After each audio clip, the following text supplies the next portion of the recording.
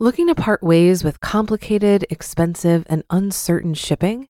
Then give your business the edge it needs with USPS Ground Advantage shipping from the United States Postal Service. Keep everything simple with clear, upfront pricing and no unexpected surcharges. Keep things affordable with some of the lowest prices out there. And keep it all reliable with on-time ground shipments. It's time to turn shipping to your advantage. Learn how at USPS.com/advantage. USPS Ground Advantage. Simple, affordable, reliable. Look, Bumble knows you're exhausted by dating. All the must not take yourself too seriously and 6'1" since that matters. And what do I even say other than hey? Well, that's why they're introducing an all-new Bumble. With exciting features to make compatibility easier, starting the chat better, and dating safer.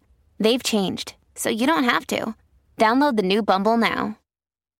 This is Optimal Finance Daily, episode 1983. Should you bring debt into a relationship? By Jen Hayes of jenhayes.me. And I'm your host and personal finance enthusiast, Diana Merriam. Now let's get right to today's post and start optimizing your life. Should you bring debt into a relationship? By Jen Hayes of jenhayes.me. I recently read an article on Frugal Beautiful called Relationship Rants: How to Stop Lying About Your Debt. Shannon says that bringing debt into a relationship is not cool and that the idea that money is irrelevant in relationships is silly. The post includes an e-card that reads, quote, "You say love is more important than money. Have you ever tried paying your bills with a hug?" End quote. The issue of love and money is a complicated one. There are people on both ends of the spectrum. Some people say that love is absolutely more important than money, and that if you truly love someone, you shouldn't care about their low income or their outrageous debt load. On the opposite end of the spectrum, some trolls or people say that those who have debt are unworthy of love. These people argue that you need to get your financial together before you get married or commit to a relationship. After reading the article and the comments, I think there are really two separate issues that need to be addressed. One, is it okay to bring your own debt into a relationship? And two, how soon into the relationship should you broach the topic of debt? In other words, how long is it acceptable to hide your debt? At what point in the relationship do you need to come clean? Is love more important than money? This question came up one time when I was having a discussion with friends. A friend told a group of us that her ex-boyfriend had been concerned about her $100,000 of student loan debt. It wasn't the reason for their breakup, but it was something that bothered him. Another friend said, it shouldn't matter. Love is more important than money. I disagree.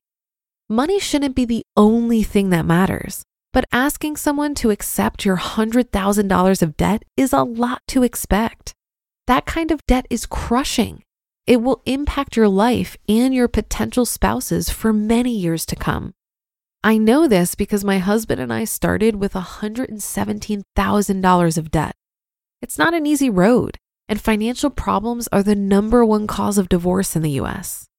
It might seem strange that I would say it's totally understandable for someone to break up with their significant other because of their prospective spouse's debt, even though I married a man with debt. Why did I do it? My hubby and I met when I was 19. Manages money well wasn't high on my list of things I was looking for in a boyfriend at that time. After we finished college and grad school, we both had student loan debt. Because we both had debt, neither of us were scared off by the other person's debt. Truthfully, we were both idiots about money at that time, and we had no idea how much of an impact our student loans were going to have on our lives. If we had met when we were older and wiser, things might have played out differently. The point is, when you're entering a relationship with someone who has a lot of debt and you don't have any debt, it's understandable if this concerns you. It should. Especially if the person doesn't have a plan for getting out of debt and is continuing to make poor financial choices. Even if the person is frugal and has a game plan, a high amount of debt will still have a large impact on both of your lives. If you're willing to deal with that, awesome. If not, that's totally understandable. So to answer the question, should you bring debt into a relationship? My opinion is that it's fine as long as your partner is okay with it. If they aren't, it doesn't mean that they don't really care about you or that they're a bad person. It just means that they understand how difficult it can be to be buried in debt.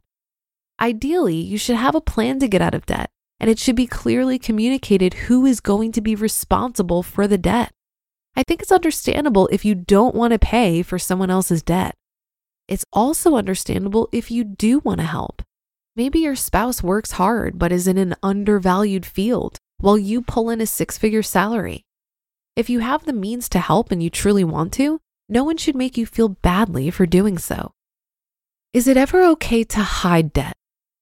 Most people would probably agree that hiding debt from your partner is not cool, especially if you're engaged or married. It's best to be open and to communicate about problems before they spiral too far out of control. Lying about something as important as debt is a good way to destroy trust. On the other hand, if you start babbling about your $120,000 in student loans or your $30,000 credit card debt on the first date, you'll probably scare away potential partners pretty quickly. The question is, when do you open up about your debt? Talking about money right from the get-go doesn't seem appropriate, but how long do you wait? Do you bring it up after 3 months, 6 months, a year, until you're living together or engaged? What do you think? You just listened to the post titled, "Should You Bring Debt into a Relationship?" by Jen Hayes of jenhayes.me. Looking to part ways with complicated, expensive, and uncertain shipping? Then give your business the edge it needs with USPS Ground Advantage shipping from the United States Postal Service. Keep everything simple with clear, upfront pricing and no unexpected surcharges. Keep things affordable with some of the lowest prices out there. And keep it all reliable with on-time ground shipments. It's time to turn shipping to your advantage. Learn how at USPS.com/advantage. USPS Ground Advantage. Simple, affordable, reliable. If you've been using Mint to manage your finances, I've got some bad news. Mint is shutting down. But now for the good news. There's a better alternative. Our sponsor, Monarch Money. Mint users are turning to Monarch Money and loving it. Maybe you're saving for a down payment, a wedding, a dream vacation, your kid's college. I've found that Monarch makes it so easy to help you reach your financial goals, whatever they are. I definitely wouldn't be able to allocate my finances or plan as clearly without help from Monarch. In fact, Monarch is the top-rated all-in-one personal finance app. It gives you a comprehensive view of all of your accounts, investments, transactions, and more. Create custom budgets, set goals, and collaborate with your partner. And now get an extended 30-day free trial when you go to monarchmoney.com/OFD. After trying out Monarch for myself, I understand why it's the top-rated personal finance app. And right now, get an extended 30-day free trial when you go to monarchmoney.com/OFD. That's monarchmoney.com/OFD for your extended 30-day free trial. This article made me think of a great Facebook group called Singles in the Pursuit of Financial Independence.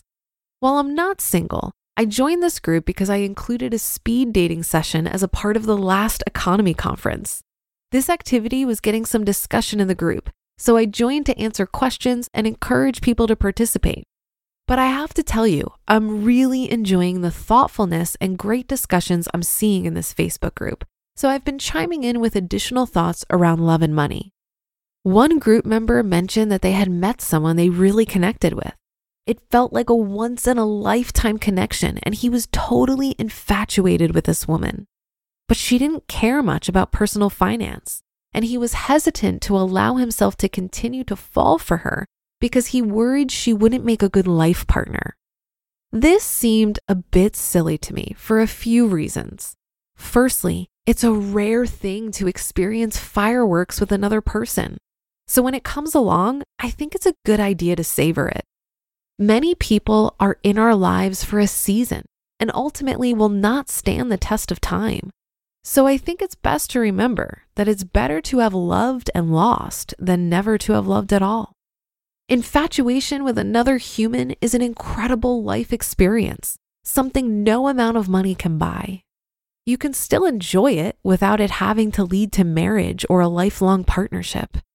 And secondly, he was definitely putting the cart before the horse and trying to solve for a problem that didn't exist. This was a new relationship. They weren't making plans at this point for a serious commitment. So to cut it short over a mismatch on financial goals or even interest felt premature to me. Money is an incredible tool that we can use to build a rich life experience.